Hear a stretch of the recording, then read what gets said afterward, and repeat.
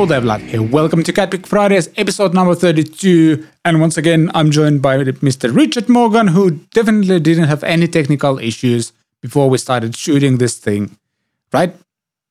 No, absolutely none to speak of whatsoever. We had a set time when we would meet and start recording, and it's definitely not just over 1 hour and 15 minutes later than that time. And even if it was that much later, it wouldn't have been anything to do with me. Just so that's clear. Everything happens for a reason. Yes, something like that. I definitely didn't go into like full tech support mode where like, did you try restoring your router? Did you restart your computer? Have you made sure that your USB cable is plugged in properly? Yeah. But after an hour and 15 minutes, it worked, and here we are. Yes, here we are. Yeah, it's annoying, as you mentioned, like while we're trying to troubleshoot, like sometimes these things happen. Like last time you did everything, it worked, and the next time you come to your computer and start like setting up everything, it just doesn't. Even though you haven't made any changes at that. Yeah, like the most annoying thing in the world. It's really frustrating. Yeah. So there's that. Here we are. But here we are. And thank you so much for joining us again. And I want to remind you that this show is available on YouTube and on Apple Podcasts and Spotify and on the Podbean app as well. And if there's a certain section you absolutely want to jump into, there's timestamp in the show description. And on YouTube, there's the clickable thingy where you can jump between different sections as well, which is really cool. And if you want to be part of the questions and comments thing, you can either leave a comment on YouTube or you can email us at podcasts@catpickstudios.com. And today we're going to talk about, first of all, my new album. Yay! By the time this episode airs, I have an album out. First solo album of wibbly wobbly guitar music. And as of shooting this video, I'm actually rendering the video as we record this show, and my computer is going crazy right now for that release. So there's that. We're going to talk about the album in a second. Then we also will need to talk about Eddie Van Halen because it's roughly a year since he passed. This show didn't exist at the time that happened. And since a lot of people and a lot of magazines and everyone has been posting about, well, Eddie's passing and the legacy he left and all of that, we thought we'd take a bit of time to discuss like our thoughts of him and his impact on the guitar and music industry in general. And then we're going to dive into the gear that's been out. I forgot to add the Universal Audio. What are they called? I'm going to cheat. They are called Volt. Universal Audio released new audio interfaces, very, very budget-friendly interfaces that, like anyone who knows Universal Audio, their stuff used to be very expensive, but not anymore. And we're going to talk about that. Then there's a Zoom B6 bass multi-effects unit. First that I remember seeing like dedicated bass guitarist multi-effects unit looked pretty cool. We're going to dive into that. Origin Effects have renamed one of their pedals, but they're saying it's definitely not because of the legal case they're going through and the one that we had covered some months ago now, I think already. So there's that. And we have a list. The lists are back. Yes, lists are back. And we are going to dive into 11. For whatever reason, it's not 10. It's 11 best distortion pedals of 2021, according to Music Radar. But not just Music Radar, it's Music Radar, Total Guitar, and Guitarist Magazine. They've combined their forces to create the ultimate distortion pedal list. Wow. You look so excited about it. Well, I haven't seen the list, but if the great minds from Music Radar, Guitarist, and Total Guitar come together to create the best 11 distortion pedals of 2021, this is going to be exciting. Groundbreaking. It's the list rule. Yes, the list to rule all the other lists. There's that. And then there's Rich's pick for albums of our lives. I actually have no idea what we're talking about yet, but we'll find out that. And in the Weekend Watch, we'll dive into Megadeth's guitar player. I thought he was like a very recent addition to the band, but he's been there for 5 years already. Kiko has a great YouTube channel, and there's a lot of interesting vlogs and stuff he's posting about his tour with Megadeth. So we're going to dive into that as well at the end of the show. Again, if you want to check out one of these sections right away, there's timestamps. But otherwise, let's go to recent happenings.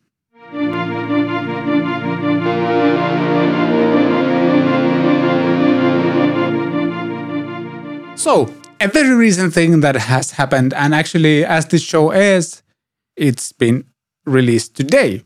I got an album out, and as you can tell, the album is called CatPick Jams, Volume 1, and it's basically a collection of everything I've written since starting my channel. I guess my channel officially started, and I'm putting officially in quotes, in 2017, because that's when I decided that, hey, I want to be a YouTuber, and started doing videos on a consistent basis. But the first song is actually from 2016, and I kind of did this test demo, or like this very Pete Thorne stylish demo, like just music and isolated tracks and stuff like that. I did that video and used one of my songs that I had released early in 2016 actually. And yeah, there's 31 songs, and it's a cool journey from that 2016 to pretty much very recently, so September 2021 or so. And I've gone through everything I've put out during that time, grabbed the best versions of certain songs, because I had used some of the songs several times in different videos. Just the same time, it doesn't make sense to write a song and then use it on just one video. At least I think so. So I went through different versions of those songs, and they're like, on the album, they're roughly in the chronological order, except I put the first 4 EP on this album as well, and everything has been remastered. I think it sounds like every single song sounds way better than it used to. And I'm pretty excited to put this out. Like, it's a collection of music I put out over the past 5-6 years, and it's a cool little journey. You can see like where I started, like video production and audio production wise, to where I'm now. And yeah, there will be a video out on YouTube as well, where you can see the videos, like the music videos that I also shot for those clips. And it will be available, or it is available also on all the streaming platforms for you to listen to. So go check it out. I think it's pretty fun. And you have listened to the whole thing already. I think it will be a really interesting thing for fans to listen to, because, you know, the videos that you've done, the songs that you've written, and the productions that you've done as well, it's like a diary of where you were when you were doing those things and what level you were at. So people will see the progression from, you know, simpler songs and arrangements and good productions. They were always good right from the start, as were the songs, but kind of how that's increased in level, and how you're now at a level where the productions just sound bigger and fatter and fuller and better, you know, how you've honed your craft over the years. So I think it will be a very cool listen. Yeah, I hope so too. And yeah, as I mentioned, it's like a diary of like what I've been doing over these years. And doing this whole project was actually pretty exciting, because the old songs weren't as bad as I remembered, but the production was as bad as I remembered. And just remastering them gave them a lot of love. There were some like basic things I didn't understand at the time, and it was fun to go back. And also, like, one of the main ideas for this was like, since the release of some of those like first videos, it's been 5 years or so. I don't expect anyone to go and like browse through every single video I've made to hear those songs, because a lot of the songs are on just one video and that's it. So if you want to see what I've been writing over the past 5 years, there it is now.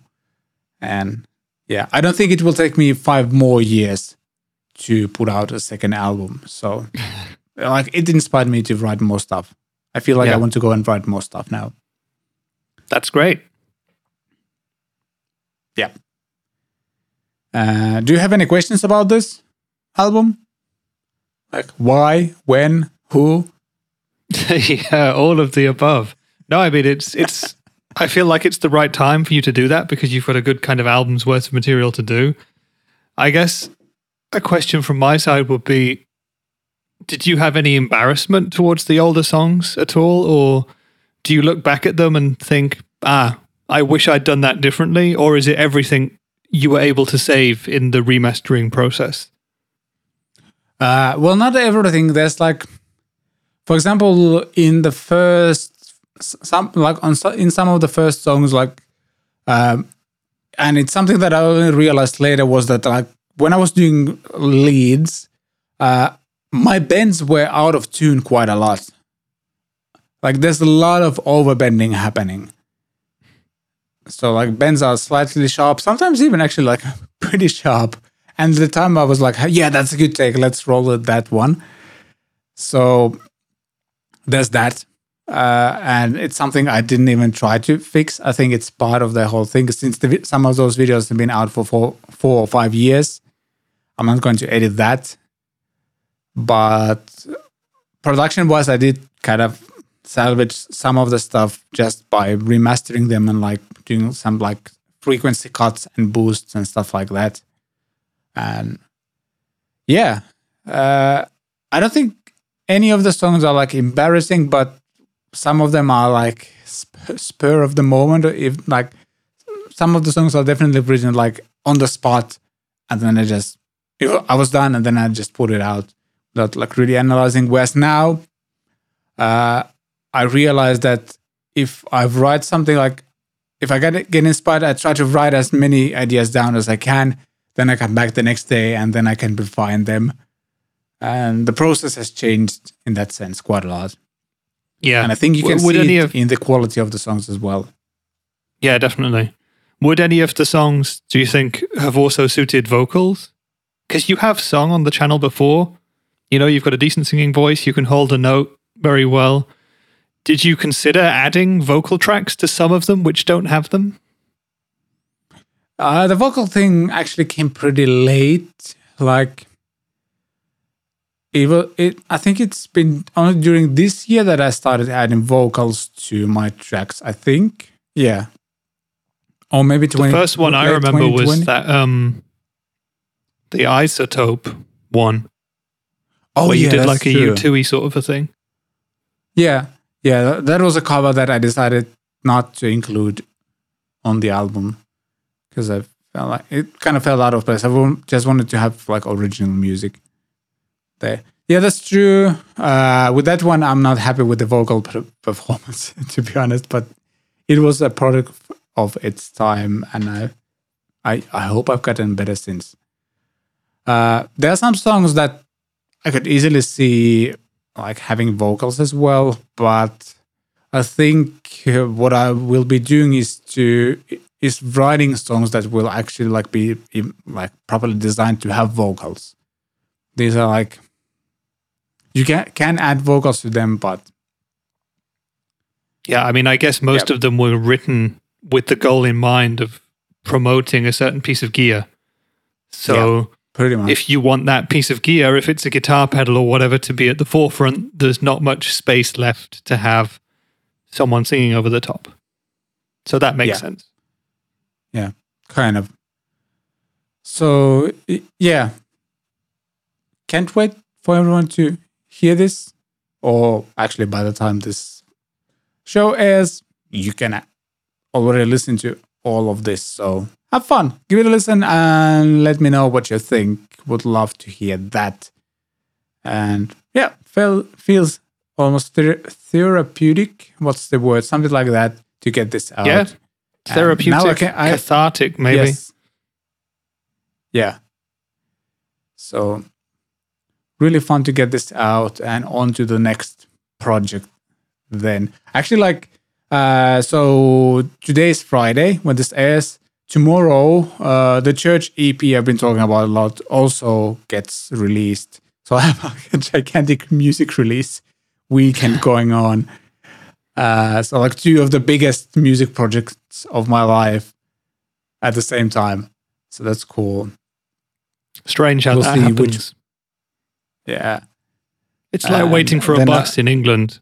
Nothing turns up for ages and then two show up at the same time. Yeah, I've experienced that in Finland as well, so I know what you're talking about. It's exactly like that. Or sometimes even three. Been there. All right, so there's that. And let's jump to the next thing, which is, well, we talked about this already briefly. Eddie Van Halen, I checked out the guitarworld.com article that you can find in the show notes as well. And I like what they did here. Like, I know this is from February 2021, but like this collection of like short quotes from the different articles over time.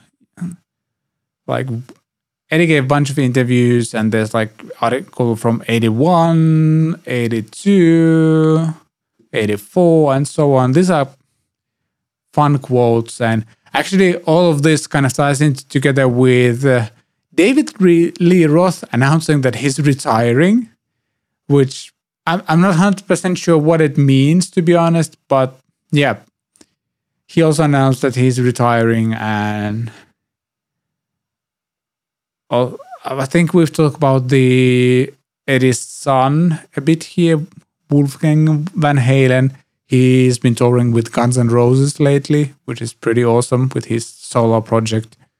And yeah, I gotta say, Eddie is like one of the very few guitar players where like the ones that I'm gonna say like the only one I remember hearing who gets really close to his sound like that, playing like the energy in his guitar playing and everything, is Phil X, and it feels to me like Phil has dedicated half of his life to kind of have the same like vibes in his playing as Eddie had. Yeah. But otherwise, like, there isn't anyone who's like even close, I want to say. He was very, very unique. Yeah, when he came out, he was revolutionary. He wasn't the first guy to do two-handed tapping, but he was the guy who popularized it for a generation of rock guitarists. And this is way before our time. You know, neither of us were born when he first appeared and started doing his thing. But I've heard from people who were there who were, you know, it was one of those moments where your jaw hits the floor and you're like, what on earth is that guy actually doing? How is he making those sounds? It's a kind of mysterious thing that it can't really happen today. You know, we have amazing guitar players today, probably guitar players who are much more technically perfect than Eddie Van Halen was.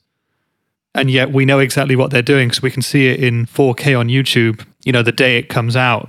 And there's 10 different people who have got perfect videos telling you exactly how to play it. Not that you'd ever be able to do it, but it's a different thing now. And so, yeah, Eddie Van Halen, he left a massive mark on, well, 2 or 3 generations of guitar players now, because you're a big fan, I think. Personally, it's just a kind of music I was never really into, but even I feel the influence of a player like that in my playing because I've been around so many players and I'm influenced by so many players who were in turn influenced by him. You know, he's just absolutely up there as one of the top 10, top 5 most influential rock guitar players in history, I would say. And it doesn't feel like a year ago that he died, because it happened during this COVID time. I mean, he didn't die from COVID, but it's just the world is frozen right now. And recently I was at 42 Gear Street and there were a number of people there who were also greatly influenced by him. Most particularly, probably most significantly, would be Jamie Humphries, who is an incredible player and has also spent years and years kind of honing his craft to become a player in Eddie's kind of caliber. And he's an absolutely wonderful player, Jamie, a great person, and he's done some very heartfelt videos about the subject, so I'd recommend anyone who wants to go and check those out to go and check those out as well. But you can see that the general outpouring of grief again a year on means that this is still fresh in so many people's minds, and it shows how important Eddie was to so many people. Even though he hadn't been making that much music in recent years, as far as I know. Yeah, I don't think so.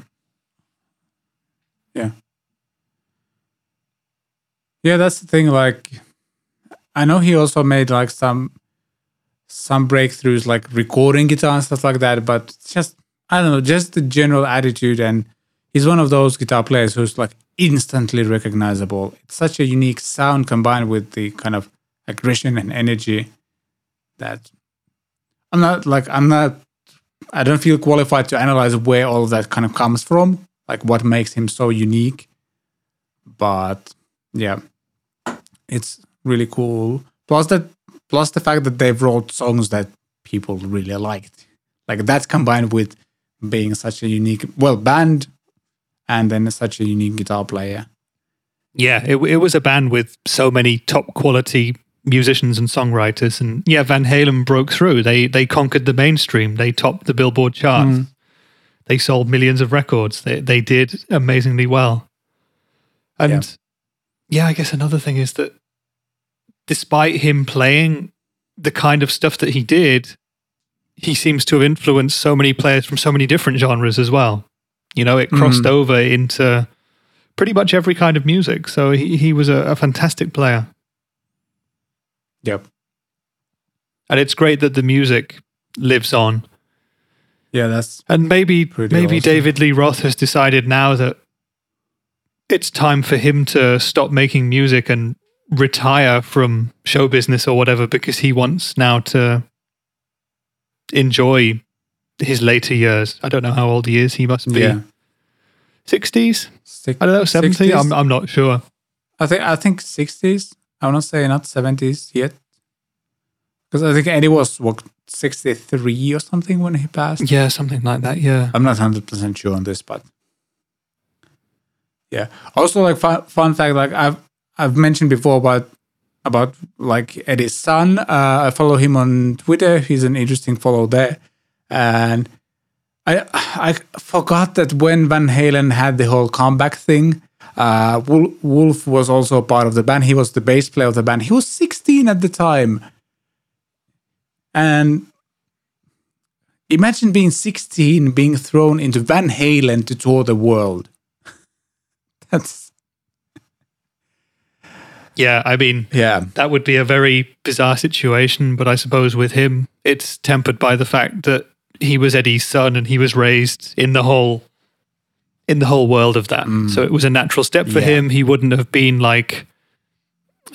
stepped on stage with the guys and had this kind of awe-inducing moment. He wouldn't have been starstruck at all, because presumably he hung out with them ever since he was a baby. So it was just hanging out with friends.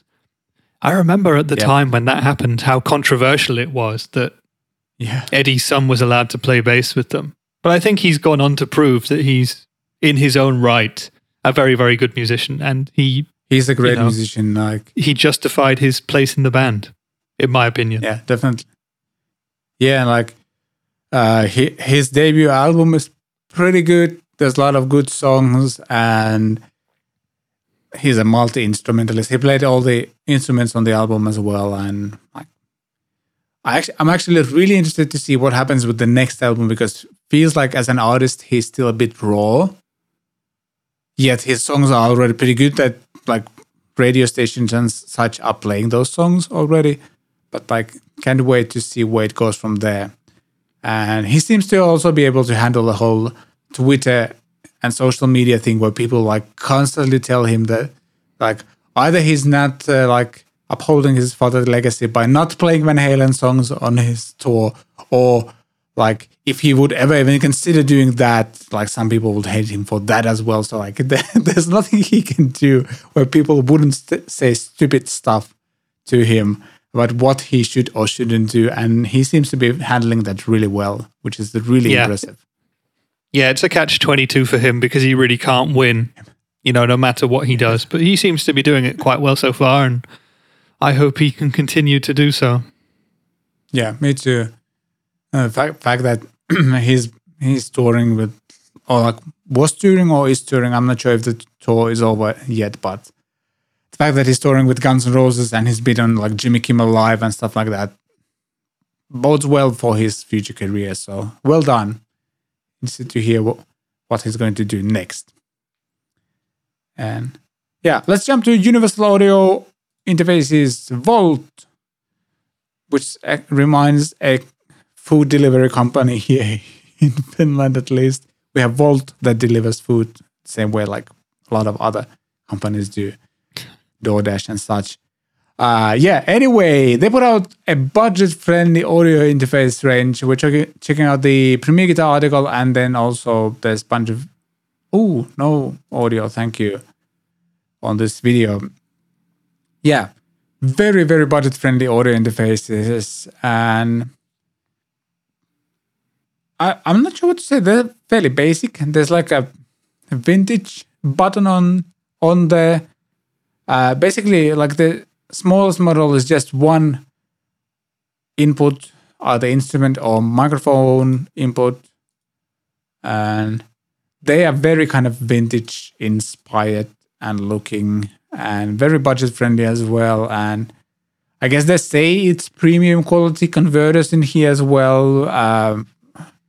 For the price they're asking, I'm gonna question that a little bit, but it's just me. Comes with a bunch of Universal Audio, and like just they have collaborated with a bunch of companies to bundle you with all kinds of plugins and software and stuff like that, which is also what happened with the more expensive ones, the expensive audio interfaces.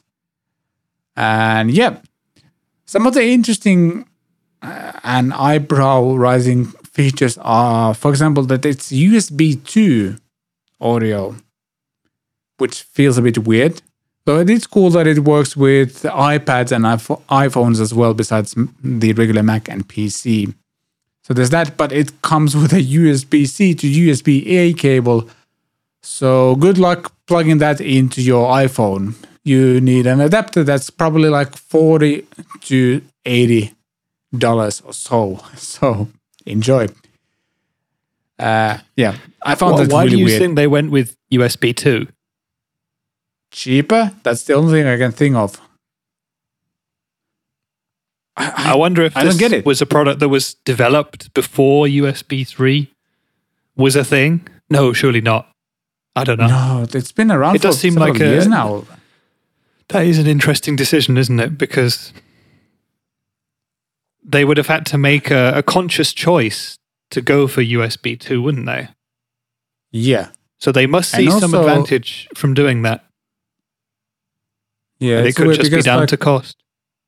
Yeah, the smallest unit is $139. We're checking out the Sweetwater site. And if I compare that to the Focusrite Scarlett I have over here, for example, 2i2, which has double the inputs and is also USB-C powered, so you don't need an external supply. I don't know, this feels weird, because these also need an external power supply. And I'm a little bit confused of why. I'm going to check how much the Scarlett 2i2 is at for me, one of there's two key selling points for these new Volt interfaces. The first is, I would say, the aesthetics. They look pretty cool.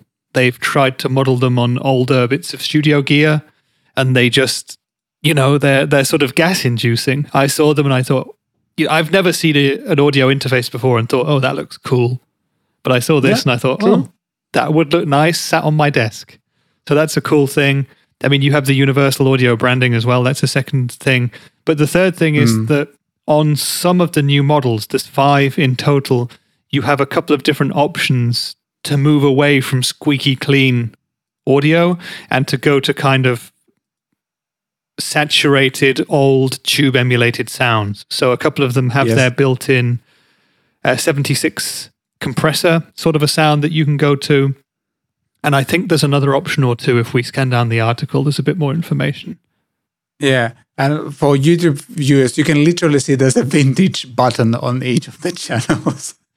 Yeah, so if you don't want to have vintage. just pristine clean, click the vintage button and you get, according to Universal Audio, this vintage classic sound that so many amazing artists have used over the decades. Obviously, it's not going to be a true replication of that, but it's a cool feature to have, and I think it will sell it to a lot of people. The one downside of that is if you choose to record with that, it's on your track, isn't it?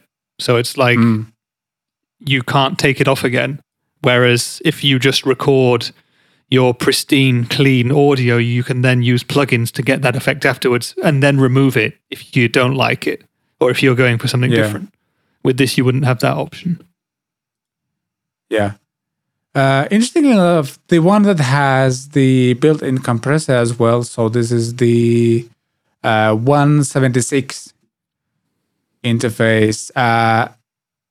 It's like, you get the 76 compressor separately, so there's the compressor and then there's the vintage button as well on that one. Yeah. But then it's just one channel, I think. Or is there one on the front and one on the back? And there's the 176 and there's also a 276, which has 2 channels. Ah, I see. Yeah. So you have a few different options. I think the key thing is going to be once people get these out in the real world and see how they sound. Yeah. That will be the make or break because, as you say, Focusrite with the Scarlett has pretty much conquered this budget market for making great products at a great price that just work and just do the job. You know, I've used a Scarlett 2i4 for a few years now. Every single video I've ever done, every time we record, blah, blah, blah, it just sits there and does the job. It's never broken on me yet, touch wood. It wasn't one of the things that caused us to be over an hour late today with our recording slot. No, it wasn't. It works for me every time. It's simple and easy, and I wouldn't even say that I love using it. It's just a tool that I've been able to rely on 100% of the time when I've needed it. Yep. I mean, I think it's a very smart move for them to move in the budget-friendly range of audio interfaces as well, because the cheapest one so far has been the Apollo, is it? Apollo Solo, I think. Yeah. It's like a one-channel thing. One of those, it's still like, I think 600-ish euros or something like that. So this is way, way cheaper. And I mean, a lot of people might be very interested in these.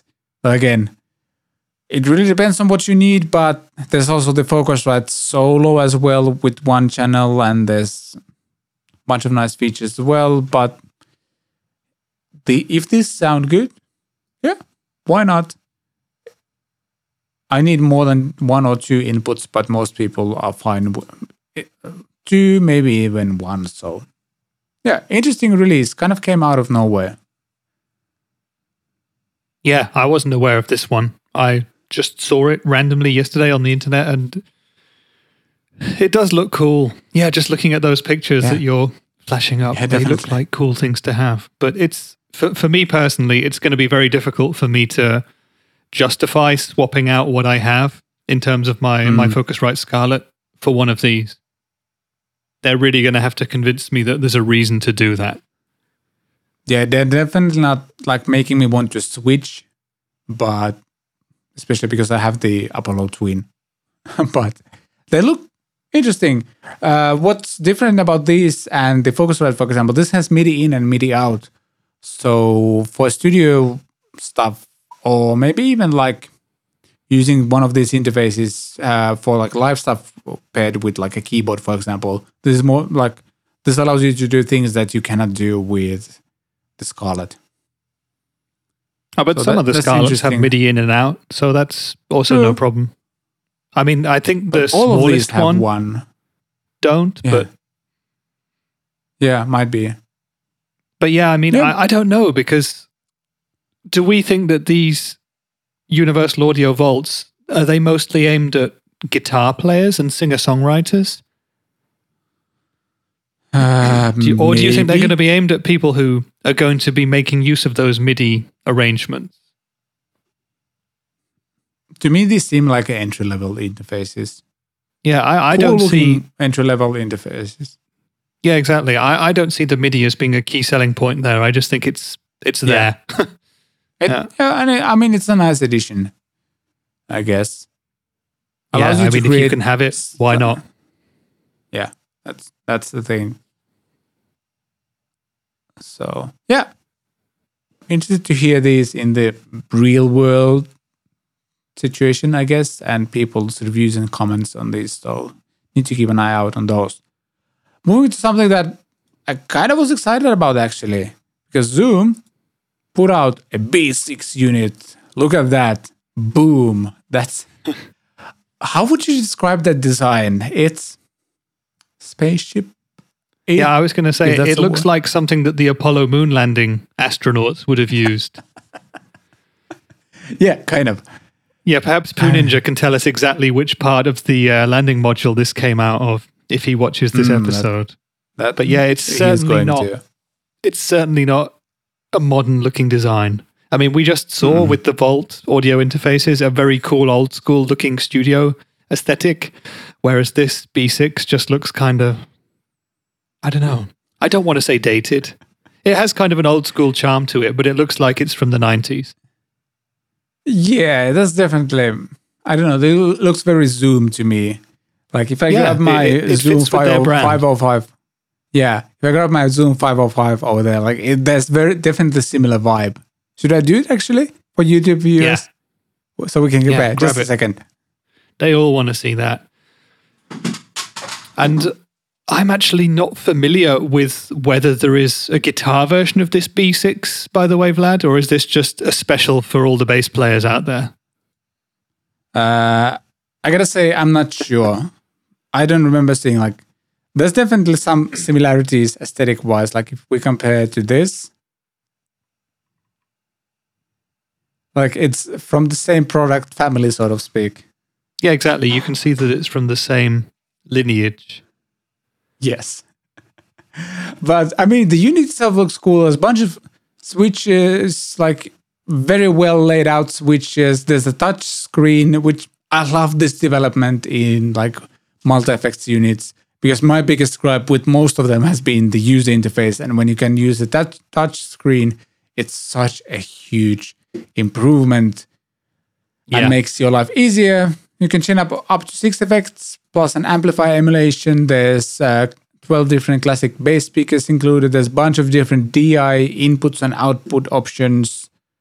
A few different preamp emulations as well. The I/O looks pretty comprehensive here. There's balanced out, amplifier out, couple different. Oh yeah, the cool thing is like there's also 2 different inputs. So if you are swapping between the basses to the set, you can tweak like both of the inputs according to your bass, and then just swap them on the fly, which is really cool and unique. I don't remember seeing anything like this from other companies.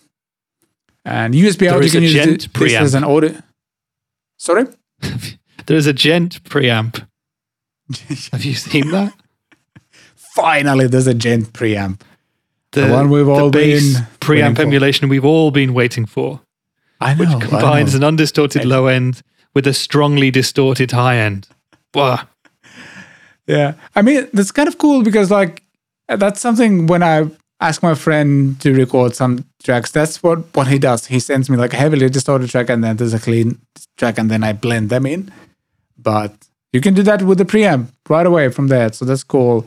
And yeah, there's a USB out as well, and you can use this as an audio interface. So that's also something that's been happening with a lot of these units. You can use them as an audio interface now. So it's all about recording. I mean, this kind of looks cool. It has everything I would need. There's even like an SD card slot for there's an SD card slot, and you can use that SD card to record what you're playing. I've never seen this on any of these units before. That's kind of cool. Like it could be super useful for some people. Didn't one of the Newx looper pedals have that? Where you could just record stuff and then use an SD card to transfer it? Could be. I don't know. I'm forgetting. I've had to remember it, but yeah, it's definitely not a common thing, but that's a very cool idea. Yeah.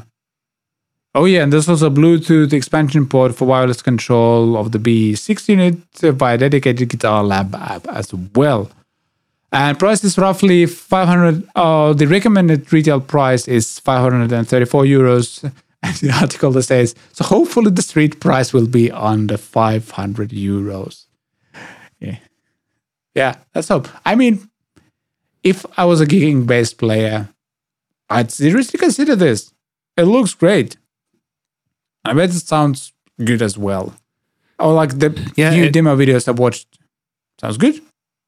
Yeah, I haven't seen or heard anything from it in video form, but it looks like it includes absolutely everything. So if you're a bass player and you have a bass and you buy this, you can record, you can rehearse, you can gig, and you can make the most of that Gent preamp. You've basically got everything you could ever need as a bass player. Yeah, exactly. I also enjoyed this layout of all the switches because, first of all, it's probably the cleanest layout of any units I've seen. Plus, they also, like, on the right side, there's 3 buttons so that allow you to select between inputs and stuff. Like, they're lower on the pedal board, like physically lower as well.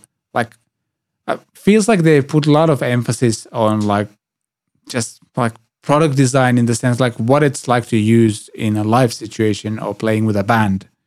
It feels to me like that part on the right where you have those 3 buttons, they had originally designed this to have an expression pedal.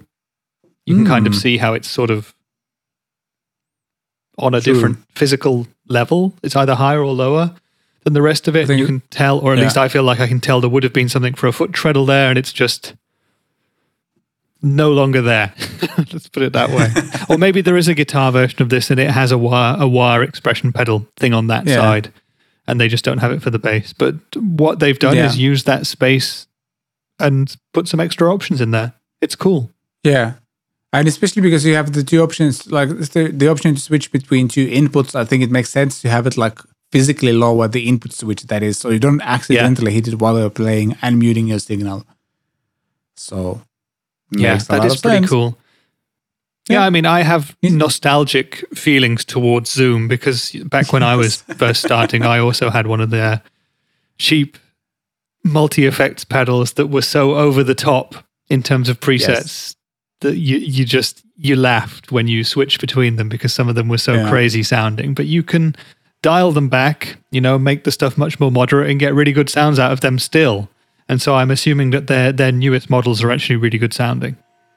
Yeah. I think I need to close my window. There's like a loud leaf blower going on all of this. Just a second. There you go. Much better. I can hear something now. Let's jump to the next thing, and which is which is the conclusion of this article already. But Origin Effects has renamed its Revival Trem pedal to Deluxe 61. And as some of the listeners might remember, there was a controversy between Origin Effects with their Revival Drive and Revival Electric, which is a company based in US, I think. And there was like a dispute between the companies because, Revival Drive, Revival Electric. Well, now the Revival Trem has been renamed to Deluxe 61 Amp Tremolo and Drive. And Origin Effects says it's not because of the trademark dispute with Revival Electric. But do you think it's because of the trademark dispute? Well, reading between the lines, it might indeed have something to do with that. It's all about whether you believe the company, isn't it? In the article, it's written twice, but it's not because of the UK company's trademark dispute. Yeah, maybe that's true. I don't know. It seems like a big coincidence for it to happen now. Yeah. But as they say at the bottom, the Revival Drive pedal will continue to have its name, so maybe it's not. Yeah, I kind of feel like them saying like, yeah, we're doing this because of the trademark case would undermine their case quite a bit. So they kind of have to say this. I mean, Deluxe 61 is a nice name as well. Why not? Yeah, it's okay. I mean, I don't feel that a name change would have been necessary. So maybe it was, maybe it wasn't. Who knows? I think the article is funny, and I feel like Music Radar is poking fun a little bit. A little bit, definitely. Yeah, because twice, as you mentioned, twice, and it's not. Oh yeah, that's Taylor. In the article, I'm quoting. Instead, the company says the decision reflects the features of the pedal. Yeah, I guess so. Yeah, exactly. But I mean, the features of the pedal were still there when they had it as a new pedal. So why didn't they call it that then? Yeah, that would be a question I would raise. Yeah, again, we need to do a legal episode one of these days. Yeah, so yeah, we do that. That's all we're going to say now, and we are going to dive into one of our favorite things online: lists of best pieces of guitar gear. And Music Radar always provides, like weekly almost, it feels. Today we talk about the 11 best distortion pedals of 2021, our pick of the top gain stages for guitar. And again, there's absolutely no criteria here how these were picked, I think.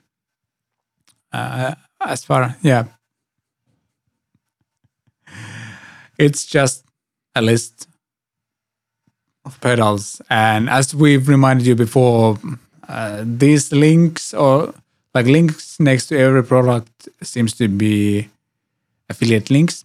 So I don't think this is like scientifically proven that these are the 11 best distortion pedals.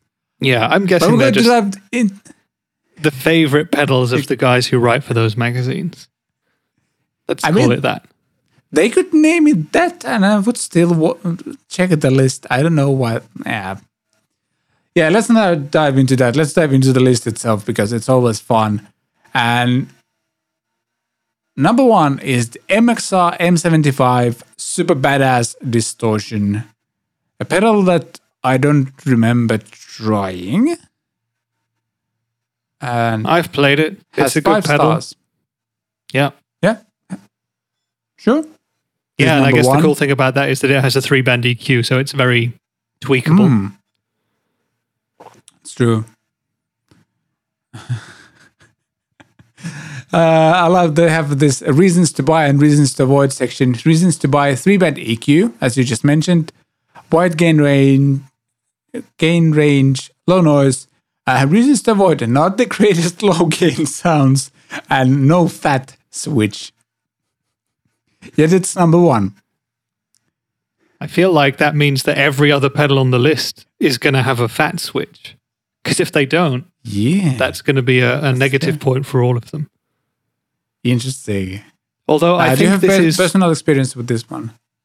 Yeah, this must be like a newer version because I remember previous MXR badass distortion pedals that do have. They were red before, not silver, like what we're seeing here. And there was a fat switch, I believe. Interesting. Yep. So maybe this is a new, more affordable version. And they're made in America, aren't they? MXR pedals. Euro. So sorry, they're made in America, aren't they? MXR pedals officially. So I think so. Decent price. Yeah. Very versatile drive. Yeah, definitely. But yeah, I mean, if you need a fat switch on your pedals, then don't get this one. Yeah, this is not the pedal I do wonder if it's number one is number one, the best, or if it's just a list of 11. Hard to tell. They never. Well, let's go down and see. Address that. Yes, let's move on and see what happens. Because number two is the Boss JB Angry Driver. It's a good pedal. It's definitely a good pedal. So it's Angry Driver, unless I'm forgetting, it's, let me check. It should be it's the Blues Driver from Boss combined with JHS Angry Charlie. And I have demoed this pedal back in the day. It's really good. It's really versatile. And is it the top 11 pedal, like drive pedal in the world? Maybe. If you're going for these sounds, I liked it. That's all. I've never actually played one, but it's actually a pedal I would really like to try. Is it true bypass, by the way? Because they say it here on the list, but every other Boss pedal that I know is not true bypass. I think every JHS pedal is as standard. I don't remember. That just interests me because, obviously all Boss pedals are buffered and some people like it, some people don't. Yeah, somehow I remember that there might be like a switch inside where you can decide whether it's true bypass, but I could be wrong. That would make a bit of sense. Is there another switch inside called the fat switch? Because I don't see one, and yet I don't see that in the reasons not to buy section. That's true.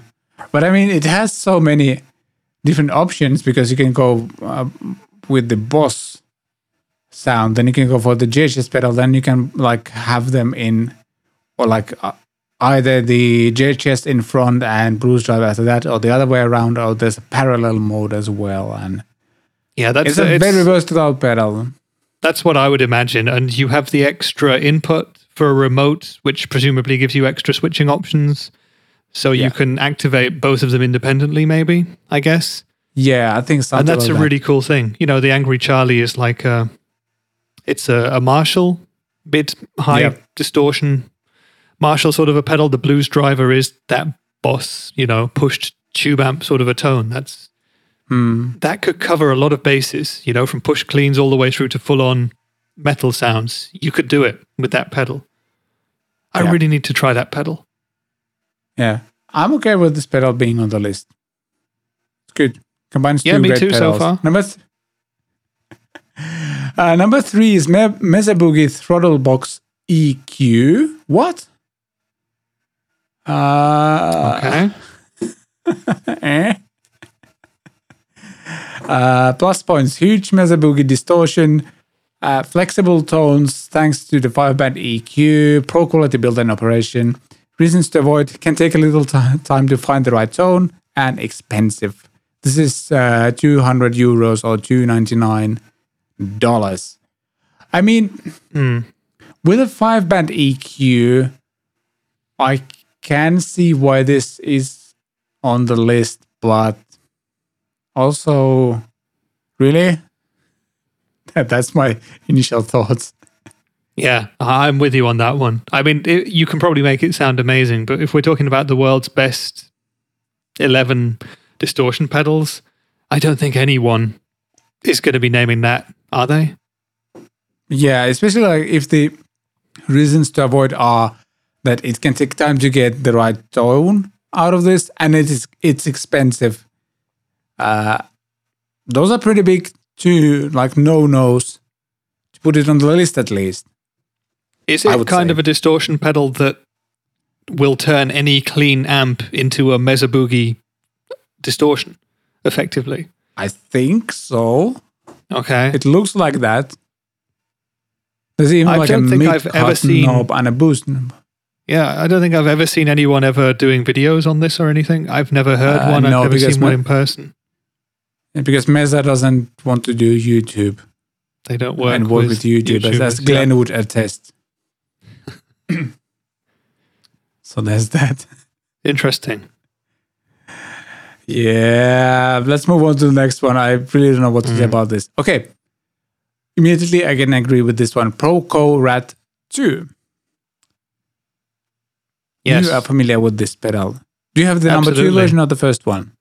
I have the Proco Rat 2, and I have a few different pedals now, which are based on the Rat circuit.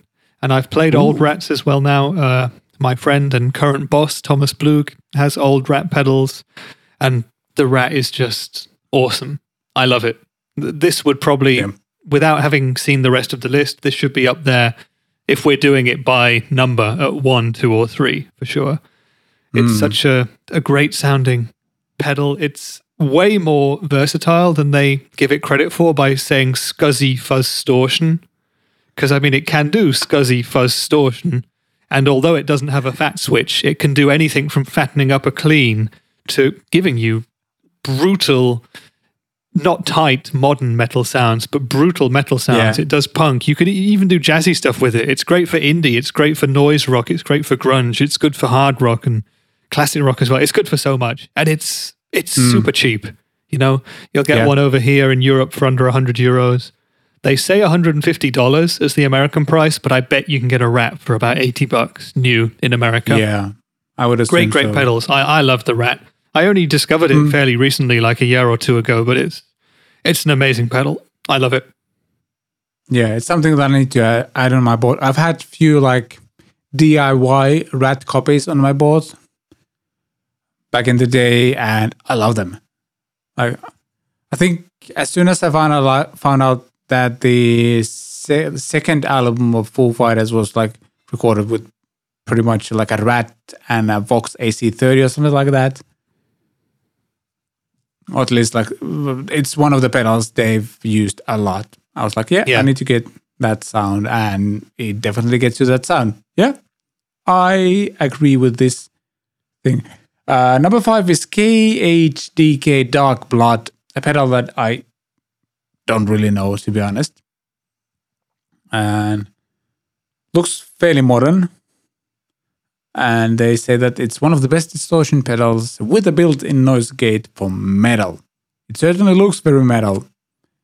Reasons to buy: defined, tight, high-gain sounds, built-in noise suppression works well, and useful EQ controls. Reasons to avoid: low-gain sounds are nothing to write home about. And extra features would be nice considering the price. What are the extra features, though? You can't say it needs extra features without listing the extra features. Yeah, what would you want? I mean, it has quite a few for a regular size pedal. It has gain, volume, a doom control, a gate, and a high-low switch. I mean, I'm not sure what more you could ask for in that size enclosure. What would you do? Maybe you could try and get like a low gain mode on it or something. I don't know. It would be really interesting to know what features they would like to see added into it. But yeah, this is a brand, KHDK, which I'm also not really familiar with as a player. I know about them. They make pretty high-end pedals. The brand is a collaboration between Kirk Hammett and David, what's his name? Is it Keimer or Keimer maybe? Anyway, whatever. A collaboration between those two guys originally. And they make very good stuff at a very boutique-y sort of a price point, you know? For the kinds of people who want those tones, it's probably absolutely perfect. Yeah, they say here in the article that it's definitely the best distortion pedal for Metallica fans. Sounds like it. Yeah, sure, why not? Let's jump to number 6 right away because another high gain pedal, I think. Sovereign, how do you pronounce it? Distortion. Sovereign. And Sovereign, strong build, lots of tonal options, rich harmonics. And those were the reasons to buy, and reasons to avoid. Takes a bit of tweaking. Well, I can imagine, because it has those extra features, which the KHDK didn't have. I've never played the Sovereign. Me neither. I don't have any experience with the high gain Wampler stuff. They also have one called the Dracaris, which I've not tried. Yeah. But I'm a big fan of their lower gain overdrives and a lot of the other pedals that they do, and this probably sounds great. It probably has that modern sort of a slightly hi-fi sheen to it that a lot of Wampler pedals seem to have. Some people like that, some people don't. I think it's cool. I would be up for trying one out. Yeah, this has modern and vintage switch as well, and then there's a gain and boost switch, which is interesting. And I like how it has a tone knob and a mid contour. Yeah, that's interesting. So presumably you can just scoop the mids out if that's what you want. Yeah. Yeah, sounds like you can get quite a array of different tones out of this one. Cool looking pedal, but again, if you were thinking of, your 10 top distortion pedals, would you think of the Wampler Sovereign? No. No, I wouldn't either. I mean, obviously neither of us own one, but I don't know anybody else who does. And that's always a sign for me where I'm like, we guitarists, we're all in the same boat. We all follow the same things. We read the same mags and websites. So if there was a reason for us to try something out, some of us would have or own this pedal, Yeah. And I mean, it's like, it seems like a very specific type of sound for people. Like, it's not even the most famous drive, or maybe even like top 3 famous drive from Wample. Yet, like, even being like a top 10 or top 11 pedal in the world right now. So, yeah. I guess what I'm realizing about this list is that they're kind of keeping it to pretty high gain distortion pedals. Same Wampler so. does a bunch of amazing overdrives like the Pantheon, which I own and love. But I guess that would not apply to this list because it's an overdrive, it's lower gain, it's transparent. And that's how they've done this list. Yeah, so it seems. And yeah, moving on to number 7. Friedman BE-OD distortion pedal. Okay, I can agree with this one, I'd say. Yeah. This is definitely one I would expect to see on the list. Let's put it that way. Reasons to buy huge British distortion sounds, near unlimited gain. Is that a plus or a down, like a minus point? Not sure. Great value given to the tones on offer. Yeah. For some people, near unlimited gain, that is a plus point for sure. For me, this pedal was too much. I also tried, and I own the Dirty Shirley pedal, and that's their low gain overdrive pedal, which also gives you huge British overdrive sounds. But that has an internal gain trim pot, as does the BE-OD. Actually, they both have little pots inside that you can twist to give you more or less distortion. And I run the Dirty Shirley's internal gain trim pot at its lowest possible setting, and it's still sometimes too much for me. So, the BE overdrive with everything at 12 o'clock, like in that image, would just destroy me, which some people would see as a reason to buy. So there you go. Yeah.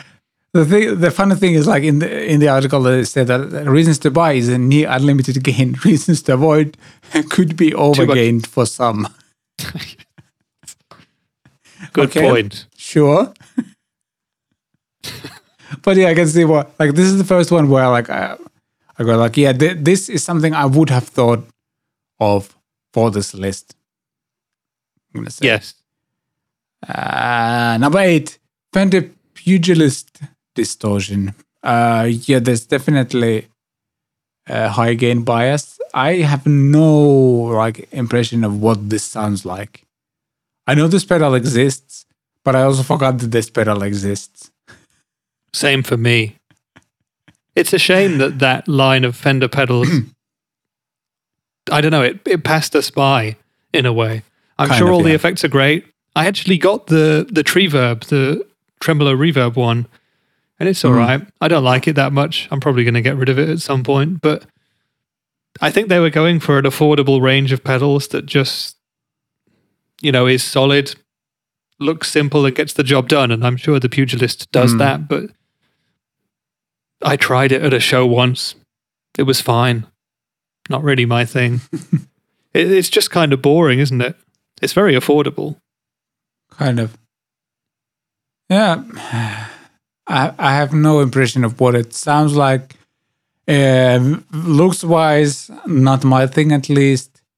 Yeah, I mean, could be great. But one thing I really like about the looks is the fact that there's a switch. You can just see it on the top right corner there, and you can switch on if the knobs light up. So this pedal looks kind of boring, but you can have those knobs lit so you can even see where you are on the darkest of stages. So that's cool. Nice. Yeah. But yeah, that's otherwise, a cool feature. Yeah, this is a very vanilla pedal for me. Yeah, it does have a bass boost switch though. Yeah, that's good. I mean, I think they were thinking of making kind of utilitarian pedals that are simple in looks and just deliver in terms of tones, but were not something to get super excited about. Kind of the opposite of the modern day boutique pedals that cost more than twice as much have a cool design. Yeah, and that's true. Probably sound the same. Yep. Number 9 is, Walrus Audio Iron Horse version 2. I gotta say, I'm a bit lost in the... Is the red tone? Old school drive tones. I got to Google that, but I thought that was a Rat clone. Yeah, and if so, it's fine being on the list. Yes. Says a 70s style distortion tones, uses classic LM308 chip. A bit fuzzy for tighter distortion sounds, that was reasons to avoid. Not that affordable, 188 euros, $199. So, yeah, not the cheapest pedal out there. Fairly simple pedal. Simple looking. There's a LED and there's a switch that does something. I don't see a label on the switch though, so I'm not sure what the switch actually does. My guess would be three-way it's a clipping fat switch. Ah. It is. Okay, no, it wasn't a fat switch. Shame. But yeah, just a very quick Google search there. Oh yeah, you can see in the reasons to buy, uses the classic LM308 chip, so it's a Rat clone effectively. Oh, there you go. Which means I need to try it, because it hasn't been on my radar really. Yeah, it's triple the price of the Rat though, so almost triple the price. Yeah, maybe it is interesting. The price is good. Yeah. I mean, you have that 3-way clipping switch. Maybe it's 3 different Rat circuits. True. Who knows? But yeah, I mean, there are so many Rat sort of, let's not say clones, but kind of homages to the Rat made by modern boutique companies that cost, 3 times as much as an original Rat. And it's, sometimes you think, is it worth it? And in some ways, maybe it is. And in some ways, maybe it's not. I mean, I love my Rat pedal and I love the cheap clone that I have. And I love the more expensive clone that I have as well. Yeah. What? Number 10 is Amp Tweaker Tight Metal Junior. One of the best metal distortion pedals from the designer of the 5150. Oh, really? Okay, you got me interested a little bit. It has a fat, normal, and tight switch. So this is a winner already. Mm-hmm.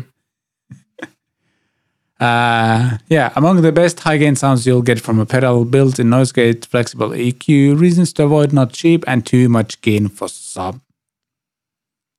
So there you go. Well, from the designer of the 5150, that's probably going to be a really good pedal. It has a very left field sort of design. I don't know if I like the design on first look, but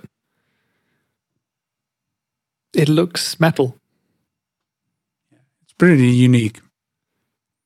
It's another one that I've never ever seen anywhere in a store, or I've never heard anyone else play it or use it, but would be interested to check it out. True. And number 11 is the Bogner Ecstasy Red. Yeah, I guess so.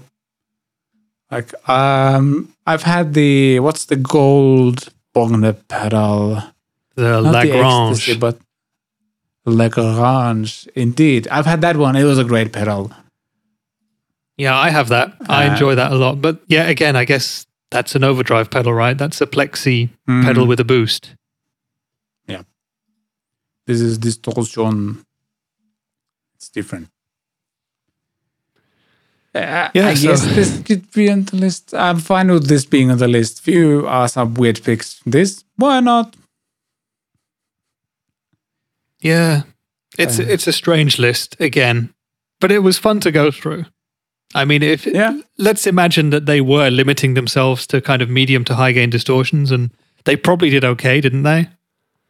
Yeah, I'm struggling to think of other distortion pedals in that kind of genre that would go on there. But is Rev G3 a distortion pedal? It's not an overdrive. I think it's the distortion. Yeah, I would definitely have the Rev G3 in there. No question. Yeah. What about something like the Boss DS1? If we're talking about the best distortion pedal, why not have the ultimate classic in there? Yeah, my only guess is that it's too boring to have on the list. It's a 40-year-old classic. Yeah. And I mean, it's still amazing. I have one, and I'm not getting rid of mine anytime soon. So, yeah, I'm gonna say it would be boring to have that one on the list. Okay, what about the Boss HM2? You might be right. HM2, a bit too controversial, like too niche. Yeah, maybe. I don't know. I'm just trying to come up with names that we could otherwise put on the list. Well, maybe they got the best 11. Maybe they got the best 11 already. So, yeah. I think we might want to jump to the album thing next, because I'm really curious to hear what's your pick. And maybe I'll again find something to listen to, as happened the last time Rich was picking an album that I actually really enjoyed. Yeah, let's jump to albums of our lives. Like plastic on a CD shelf, these are the albums of our lives. So, Rich, what do you have for us today? Well, I'm lucky that I have this record to talk about today, because this past week I've been so incredibly busy that I kind of forgot that I was going to have to talk about a record that I like. And I came across the idea last night. And last night I was doing the Blue Guitar live stream, so I was on that till 10:30. Got home really late, went to bed, got up and listened to this record while I was getting ready to do the show, actually. And it's possibly one of my favorite records of all time. Possibly my favorite. I don't know. It's impossible to say what my favorite record ever is, but this is definitely up there. It's in my top 3. It's probably one of the albums I've listened to the most in my life, even though it was only released in 2008. And it's from one of my, I guess, idols as a musician, as a singer, as a songwriter, as a guitar player, and as a gear nerd as well, because he's a gear nerd too. And the album is, here it comes, on unopened vinyl, because I have a copy on vinyl that I've never used so far. It is the 59 Sound by the Gaslight Anthem. I mean, you must be familiar with the Gaslight Anthem, Vlad. Yes. And I'm familiar with the album as well. So there you go. I'm sorry, you don't find anything new this week. Yeah. But this record is another one that was I should have taken that cellophane off, but I don't want to, because it's worth more money, because it's quite rare. Yeah. But anyway. Yeah. Keep it that way. Yeah, the Gaslight Anthem, for those of you who don't know them, are, or were, because they're gone now, they're split. They were and are a folk, punk, generic rock band. They started off in the mid-2000s doing punky stuff. Then they switched up and did a bit more sort of folk punky, Bruce Springsteen influenced stuff, and they ended up doing more generic hard rock, Billboard rock chart light sort of stuff. And then they moved a bit more folky, and Brian Fallon went off and did his own solo stuff with the Horrible Crows, who have an amazing record, which I might talk about in future. And he does his own Brian Fallon records, which are great, but much more folky. And so the Gaslight Anthem first came to my attention in the summer of 2008. And that was the year that the 59 Sound came out. And I was still reading regularly a magazine called Kerrang, which is a UK, or it was a UK weekly, anything from rock to metal magazine. So music with angry, distorted guitars. And the Gaslight Anthem, out of nowhere, suddenly appeared on the cover of that magazine. And I think, if I remember rightly, they were the first band who had never been featured in the magazine and then went straight to the cover. And I thought, this is going to be big. It's going to be exciting. And they were talking about this amazing folk punk record. And so I ended up checking out the 59 Sound, and I loved it straight away. And it's something that I didn't know was out there. It's punky, but it has folk aspects to it. There's a big Bruce Springsteen influence to it in the vocals and the lyrics, and also in the production techniques as well. And what it doesn't have, which everything else in Kerrang had, and what a lot of other punk rock has, is highly distorted guitars. A lot of the songs are played on just barely breaking up instruments. And that was something that I just really, really loved. And the album itself is named after a 59 Fender Bassman that Brian Fallon, the singer and main songwriter, was repairing, I think, at some point, and fell in love with the tone because he's an amp tinkerer. He loves his gear. He has a great Instagram channel. And he's a very funny guy. He does lots of live music there, so check him out on there if you're interested. But this record, as I said, it changed how I thought about punk music, and I realized that you didn't always have to turn up the distortion control to make your guitar sound good and to make it sound big. And we've just looked at a list of 11 amazing distortion pedals. I bet not one of those was used on this record, because on a lot of the tracks, he's just playing either a Telecaster or a Les Paul Jr. style guitar pretty much clean. And songwriting and lyrics and storytelling comes to the fore on this album. It has, 12 songs? Yeah, 12 tracks. And every track is a unique little story in itself. I love the way that he writes about, I think, experiences that have happened in his life. It's kind of an American love story. It's often about relationships that he's tried to have and that have failed. He does that kind of Springsteen or Paul Simon thing of naming people in songs. So he talks about Bobby Jean, and he talks about Sally, and he talks about Jane, and he talks about lots of different women. And it's something that I've never been able to do as a lyricist. It just feels forced. It doesn't feel right. But with him, it feels like he's telling you this story, and it's bittersweet, but it's feel good at the same time. And it's very anthemic. Everybody listening to this will know the single, The 59 Sound, which is probably the Gaslight Anthem's most iconic track. But there's others on there which are absolutely amazing. I love every track on this record. And as we've discussed with our previous albums of the week, this is one that I listen to from start to finish, no problem. Out of the 12 tracks, I absolutely love at least 11 of them. There's one on there which is maybe a little bit weaker. I shan't name it, but listen to the whole album through, and it's a cohesive piece. It's like 35 minutes of just a musical journey. And actually, I used this record always as my NAMM record. Every time I go to the NAMM show every year, apart from last year and apart from this year, because it didn't happen, I take this record with me and I listen to it and I walk around Orange County, and it's the perfect record to discover America with, in a way. It's such an American kind of way of looking at the world, and it tells stories about American cars and American people. And I just always land in America in January every year, and I walk around Anaheim or somewhere in Orange County, or I walk along the beach at Huntington Beach listening to this record, and it gives me so many amazing memories, so many amazing thoughts. It's just a feel-good album for me. I'm not going to say perfect, because there is no perfect record, but it's just, I think for that band at that time, everything came together. Their songwriting was on point. The production by Ted Hutt is on point. The lyrics are on point. Brian Fallon is an amazing storyteller. The vocals are out of this world. He's a great goosebumps-inducing singer, and it just created a thing that will live with me forever as an amazing record. So it's the 59 Sound by the Gaslight Anthem. I love it. That was kind of rambling because I hadn't planned what I was really going to say, but I love this record. It came from the heart instead of a script. It did. And that's the most usually do here. Important thing. Yeah. They were an amazing live band as well back in the day, back when they released that record.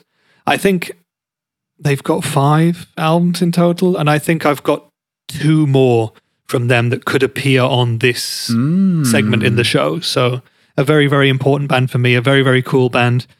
And I guess another thing is, it's not Guitar Hero-y in any way. Most of this record is based around songs that are 4 or 5 chords. That's about it. There's no big solos or anything like that. There is nothing Eddie Van Halen-esque on this record whatsoever. There's a few lead guitar breaks and stuff like that, but it's all based around melody and adding to the song and telling the story. So an amazing record. Listen to it if you haven't already, please.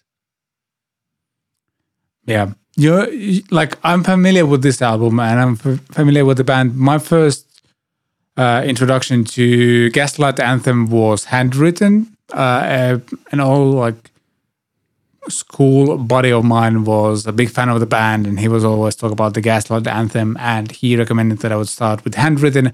And what happened that happens many times with a lot of bands, like the first record you hear from a band, and if you really like them, that becomes like a benchmark you compare all the other albums to. And that's why I haven't dived into the 59 sound as much yet, at least. But it's been a while since I've listened to anything Gaslight Anthem, so I'm probably need to go back and listen to this one. I remember listening through this album a few times as well and liking it. But you're giving me a great sales pitch again, so... thank you. I should get commission on this. But yeah, Handwritten is a much more... That's one of the later records, and it's a much more kind of rock radio, glossy, produced record with, in my opinion, inferior songs to the 59 sound. Their first three albums for me are where it's at, and the 59 sound is the second full-length album. Handwritten has some great songs on it and some great radio hits, but overall for me it's a lot less fun than the 59 sound. But I totally agree that when you hear one record from a band, that's a benchmark on which you judge everything else. It just happens like that, you know? Yeah. I was surprised when I listened to the Gaslight Anthem's other records. So when the 59 sound came out, I went and got their first one, Sink or Swim, and that's a lot punkier, a lot more DIY. And it's amazing, by the way. It's another of the ones that I would feature on this section, but totally different. Took me a while to get into it as well, but there's just something about that band. And I think Brian Fallon's voice and lyrics and the way he sings is a great thing for me. I don't know, there's so much emotion in that voice, and I feel like he's really lived a lot of the stories that he tells. So really special for me. Yeah. Yeah. Quickly going back to the thing where you got like the first album you hear from a band. I think I mentioned this in one of the episodes back in the day, where my first introduction to proper introduction to Foo Fighters was listening to their best of album, and that's been like the worst thing. The worst way to be introduced to the band, because like going to the actual albums was always disappointing because they're not the albums are not as strong as their biggest hits. Yeah, exactly. Those album tracks on the albums. Yeah. I have the same thing with Queen. I heard their greatest hits first, and then you go back to the records, especially some of the earlier records with more proggy stuff on it, and you're like, is this the same band? But yeah. Yeah. Pretty much. But yeah, with Gaslight Anthem, there's, it's very American and Springsteen-y, and I like that.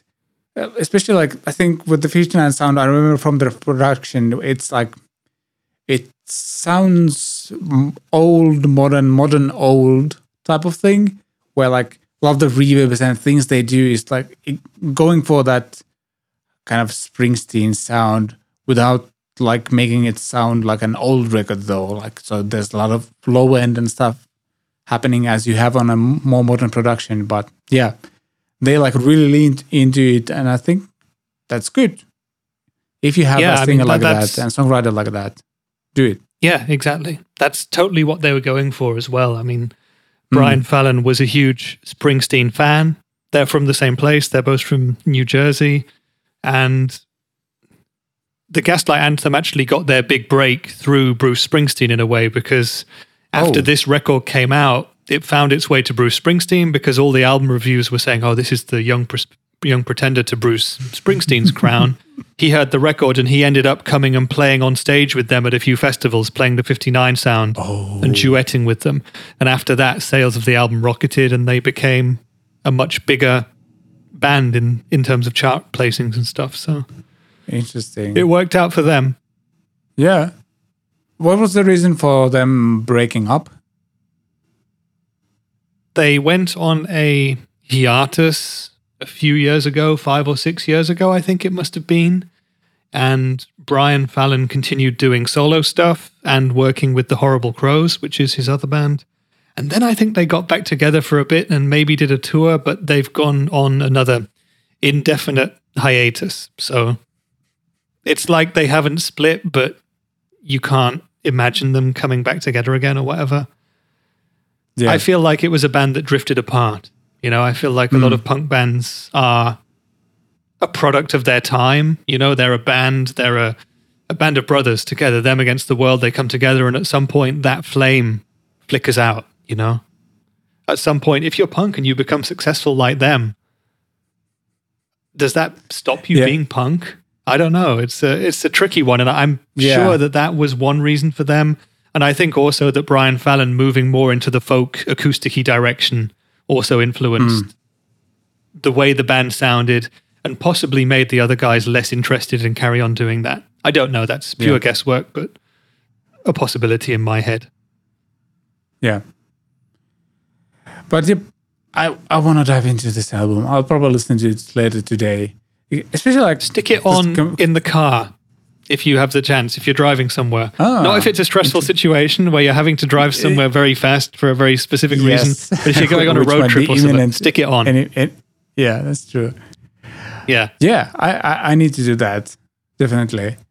But I think I might give it a listen today as well, just because I can.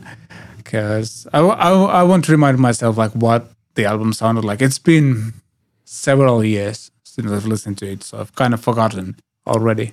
Yeah, I think try approaching it also from a songwriting perspective. Well, don't think of it as a songwriting exercise, but just let the words and let the songs take you on a journey. That album takes me on a journey every single time, and it's one of those albums where I associate, places like Orange County in California and smells, and even the way the wind rustles through trees and stuff. And the way the waves hit the beach at Huntington Beach, it's a bit weird, but albums bring back memories, that with your album, every piece of music is a diary to your life in a way. You remember where you were when you first heard it, when you wrote it, if it was your song. You remember the experiences that you've had when you listened to it. And I've listened to this album so many times in certain situations that it can conjure up those memories. Even now, sitting at home during the pandemic, I can put that album on and be transported to somewhere in America having a much nicer time. Yeah, I will report to you whether I'll be transported somewhere or not with that one. We shall see. But yeah, thank you. I still have no idea what I'm going to pick for the next week's show. If there will be one, that's always a question. But we actually do have a backup. But yeah, that's good. It feels good to have that in hand. But this was actually really hard to come up with. Like I said, I came up with the idea last night. Well, I realized I would have to do this. I was like, what record can I talk about on short notice? And there's a couple that I would want to do. And this one, I did it. But I also thought maybe I should leave it for later because it's really one of my very, very top albums. Am I showing it off too fast? I don't know. Whatever. I've done it now. It's all good. Is it all downhill from here on? Like, yeah, exactly. It's just crap records from now on. That's the question. But yeah, really fun stuff to discuss, and I'm already like thinking what I'm going to pick. I have a few ideas, but then I need to check my CD shelf because like a lot of my music history is on that back wall over there. Like albums that I have forgotten. I was heavily inspired by, so yeah, we shall see. You'll have to listen to the next one as well. That's all I'm going to say. But before we wrap up, there's something we want to encourage you to watch this weekend in the favorite segment of all of us, something like that. Weekend Watch. Watch it. Video. It's not like you have anything else to do. As I mentioned, we are talking about Kiko Loureiro. I hope I'm not butchering his name too much. But yeah, he's been vlogging from the Megadeth tour. And it's really interesting to follow like that kind of production. They're touring US. They've been doing that for a while. And he's been posting a lot of clips from there, like vlogs weekly, even more often than weekly, I think. And yeah, they're interesting to watch, like what kind of production they have. The amount of gear they have with them which is kind of crazy, and like all the rehearsals they had, they have practiced like how they like walk on the stage during the different songs and stuff like that. It's all pretty choreographed. And yeah, it's also really cool to see like a true professional. Like imagine jumping into Megadeth that has had several like absolutely like legendary guitar players in their ranks. And then you have to play that stuff. And based on everything I've heard, he does that really, really well. And he's also like a very chill guy, really seems to give like high praises to the crew they have there. And yeah, they have, so I don't know, it seems like they have like 5 tour buses or something they move with. And like what it's like to take care of your body, for example. Like I think Kiko does run, like he goes for a run like every day and for like a fairly long runs, and like how strict of a diet you need to have on the tour as well to like just maximize the like, or let's put it the other way, minimize the risk of getting ill during the tour, which can absolutely happen. So yeah, lots of interesting stuff to follow here. And also for gear nerds, this one we are linking to his shows of all of the guitars he's using on the tour. Amps wise, there's not much to watch because he's using the Quad Cortex, something that they are experimenting on this tour. So far, they seem to be happy. I'm seeing a lot of people using the Quad Cortex now. It seems to be the new thing on the modular market. Not Kemper, not Helix or FX anymore. It's the Quad Cortex. It's the hot new thing, and he's using that. Not sure what Dave is using for his guitar sound, but he is using Quad Cortex. And yeah, bunch of Ibanez guitars because he is an Ibanez artist. And yeah, this is an interesting video, but then I highly recommend check some of his other videos as well, like the tour rehearsals and stuff like that.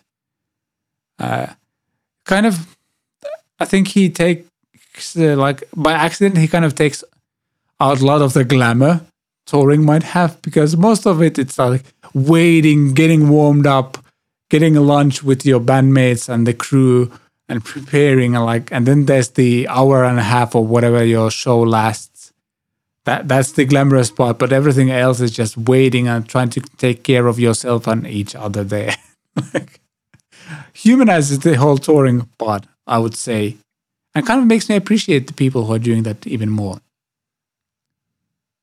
Yeah, it's so different, isn't it, to how it used to be in the heydays of the 70s when you had these legendary bands like Led Zeppelin, with all these insane stories about what they used to get up to on tour. Would never happen today, would it? Because we have YouTube and we have videos like this, and we know what Megadeth is eating for lunch every day.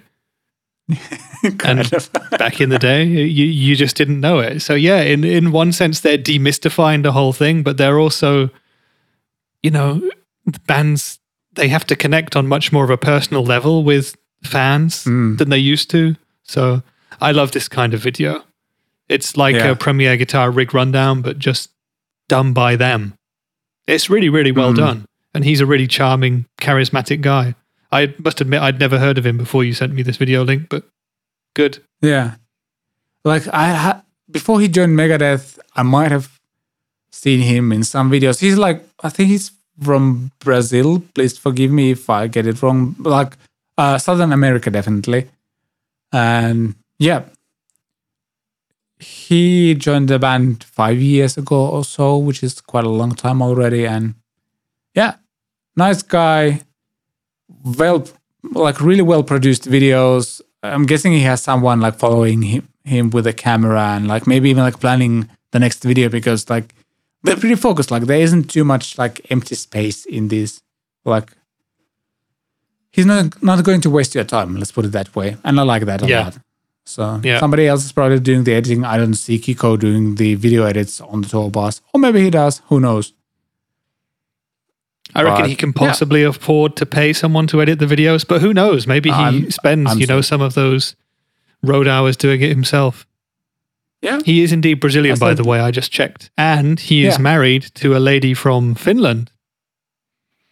Oh, really? Exciting I like time. him even more now. For whatever reason. I'm not sure what I mean by that. But yeah. I need to Google search who he's married to. Maybe I know her. Yeah, but he does have a wonderful collection of Ibanez Super Strats, doesn't he? Wow. Yeah, and he has a signature Strat. And he actually, I think he teases in this video, he teases the budget-friendly version of that signature guitar as well, which is based on the S series of Ibanez guitars, it seems.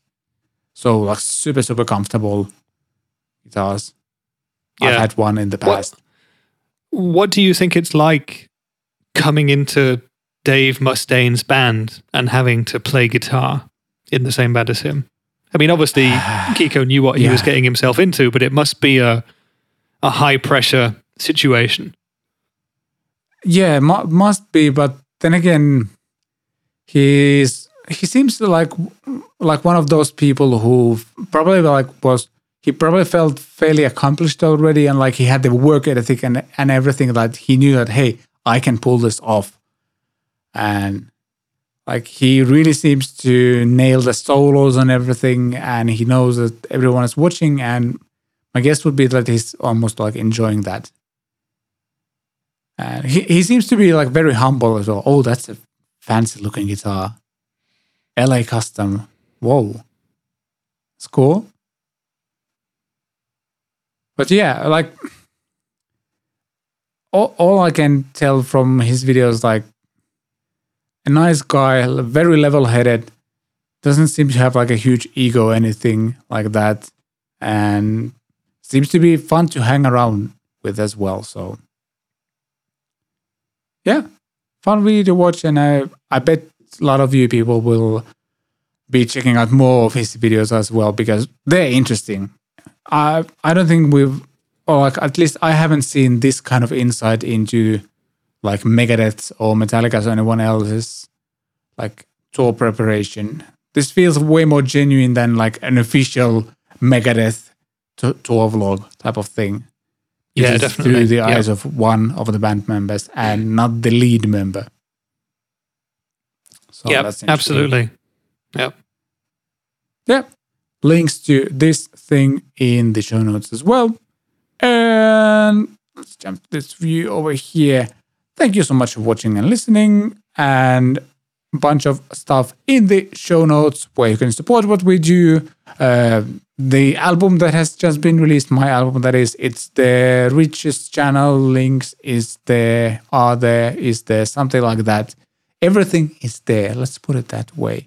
And hopefully next time we won't have the same technical issues before we get started, because it was really annoying.